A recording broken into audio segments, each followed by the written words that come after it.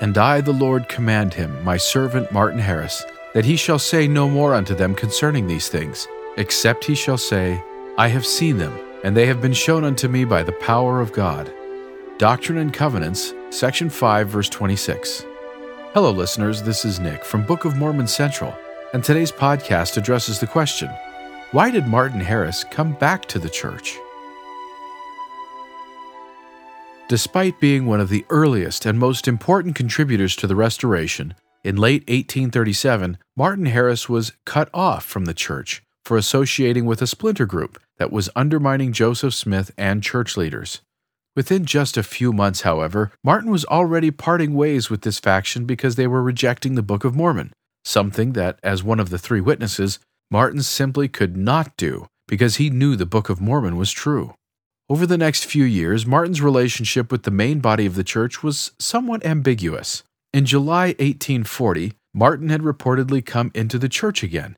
In 1841, when a stake was officially re-established in Kirtland, Martin's name was among those submitted for inclusion in the high priest's quorum, but he was not sustained due to an objecting vote. About a month later, however, a newspaper in Painesville reported that Martin Harris believes that the work of the Restoration, in its commencement, was a genuine work of the Lord, but that Joseph Smith, having become worldly and proud, has become forsaken of the Lord. In the fall of 1842, Martin seems to have more officially been readmitted into the church. Elders Lyman White, John P. Green, and Alexander Badlam reorganized the Kirtland stake, and many were rebaptized at that time, including Martin Harris, according to letters written from Kirtland in early 1843. Martin's status in the church from that point until Joseph Smith's death is unclear, but apparently by December 1844, when Phineas Young and others were sent by the 12 apostles to check on the status of the church in Kirtland, Martin had defected to Shakerism. The exact nature of Martin's interest in the Shakers, however, is unclear and was evidently brief, and remarkably, he still continued to testify of the Book of Mormon during this time. By 1846, Martin was following a Latter-day Saint offshoot led by James Strang. In the fall of that year, he joined Strangite apostle Lester Brooks on a mission to England. During this mission, all that Martin really wanted to do was testify of the Book of Mormon, so Brooks cut the mission short and took Martin back to the United States because he refused to outright support the Strangite cause. Reminiscences of British converts in both the Salt Lake-based church and the RLDS church affirmed that Martin boldly testified of the Book of Mormon while in England, making him the only one of the Book of Mormon witnesses to testify outside of North America. Upon returning home, Martin would spend the next few decades religiously homeless, reluctant to reunite with the main body of the church, but also unwilling to deny the Book of Mormon and unite with another body of Christians. Latter-day Saints traveling east for missionary work and other purposes often stopped and spoke to Martin. They reported that Martin still affirmed his testimony of the Book of Mormon, but harbored a grudge toward the leading brethren in the Salt Lake Valley. Martin would briefly affiliate with other Book of Mormon believing offshoots, but generally found no lasting fulfillment with these groups. His Kirtland neighbors during this time remembered him as an independent Mormon preacher. By the late 1860s, Martin was isolated and languishing in Kirtland. His wife and children had joined her extended family in Utah in 1858.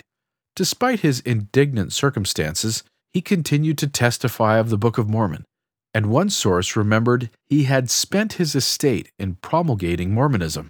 Even through the years and decades of estrangement from the church, Martin had never stopped bearing his testimony of the Book of Mormon. Eventually, that ever-burning testimony, coupled together with his desire to see his family again, compelled him westward to Utah and a reunion with the Church of Jesus Christ of Latter-day Saints.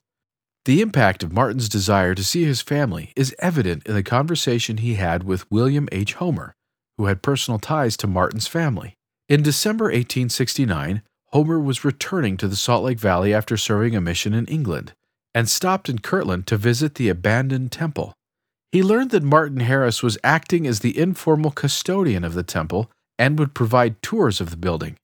He mentioned that Martin Harris Jr., Martin's son, had married his sister, thus appealing to their personal connection. Like others, however, Homer remembered Martin expressing disdain for the leaders of the Utah church. But when he asked Martin about the Book of Mormon, the effect was electric. "Young man," Martin replied, "just as surely as the sun is shining on us and gives us light, and the sun and stars gives us light by night, just as surely as the breath of life sustains us, so surely do I know that the Book of Mormon was divinely translated. I saw the plates.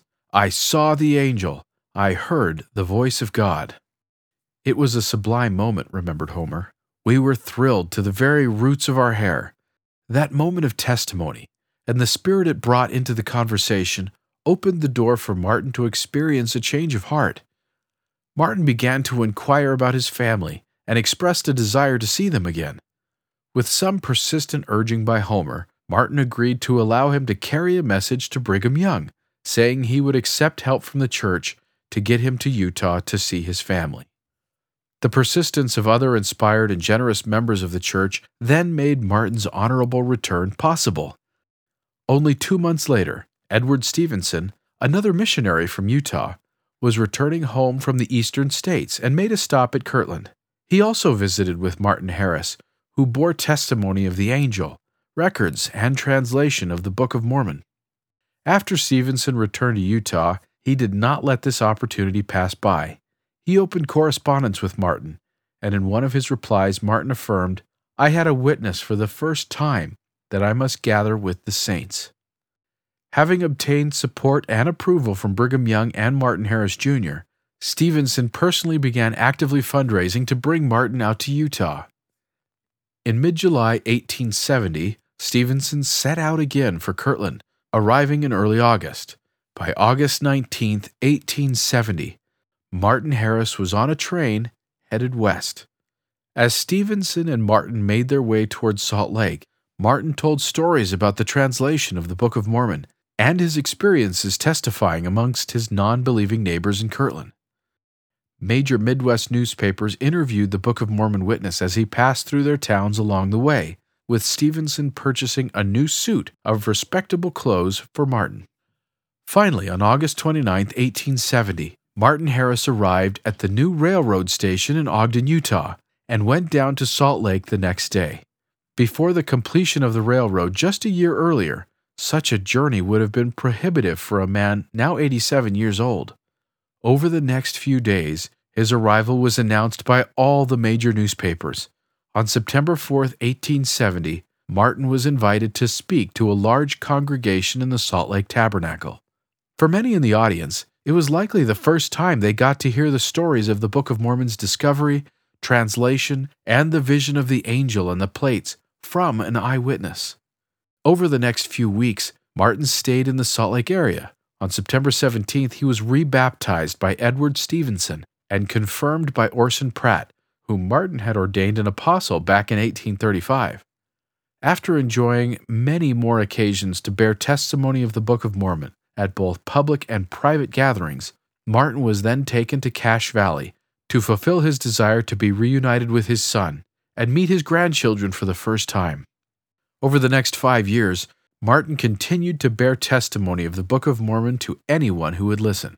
Once in Utah, Martin was blessed with a glimpse of the real impact the Book of Mormon was having in the world, and it left him in awe.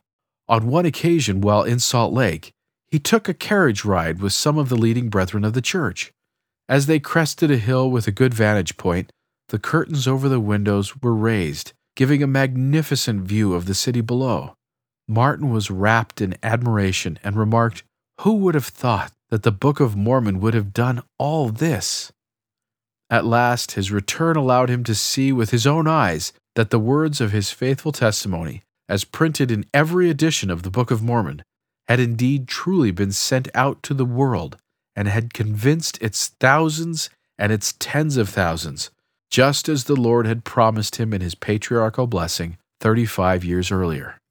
In his final days, even as he was ill and approaching death, he was constantly bearing testimony whenever he had sufficient strength to do so. More than a dozen people heard him testify of the Book of Mormon within those final days before his passing on July 10, 1875. Moments before his death, he assured those attending to him at his bedside, "Yes, I did see the plates on which the Book of Mormon was written. I did see the angel. I did hear the voice of God, and I do know that Joseph Smith is a prophet of God. Thank you for listening. To find out more, please visit bookofmormoncentral.org and then click on Know Why.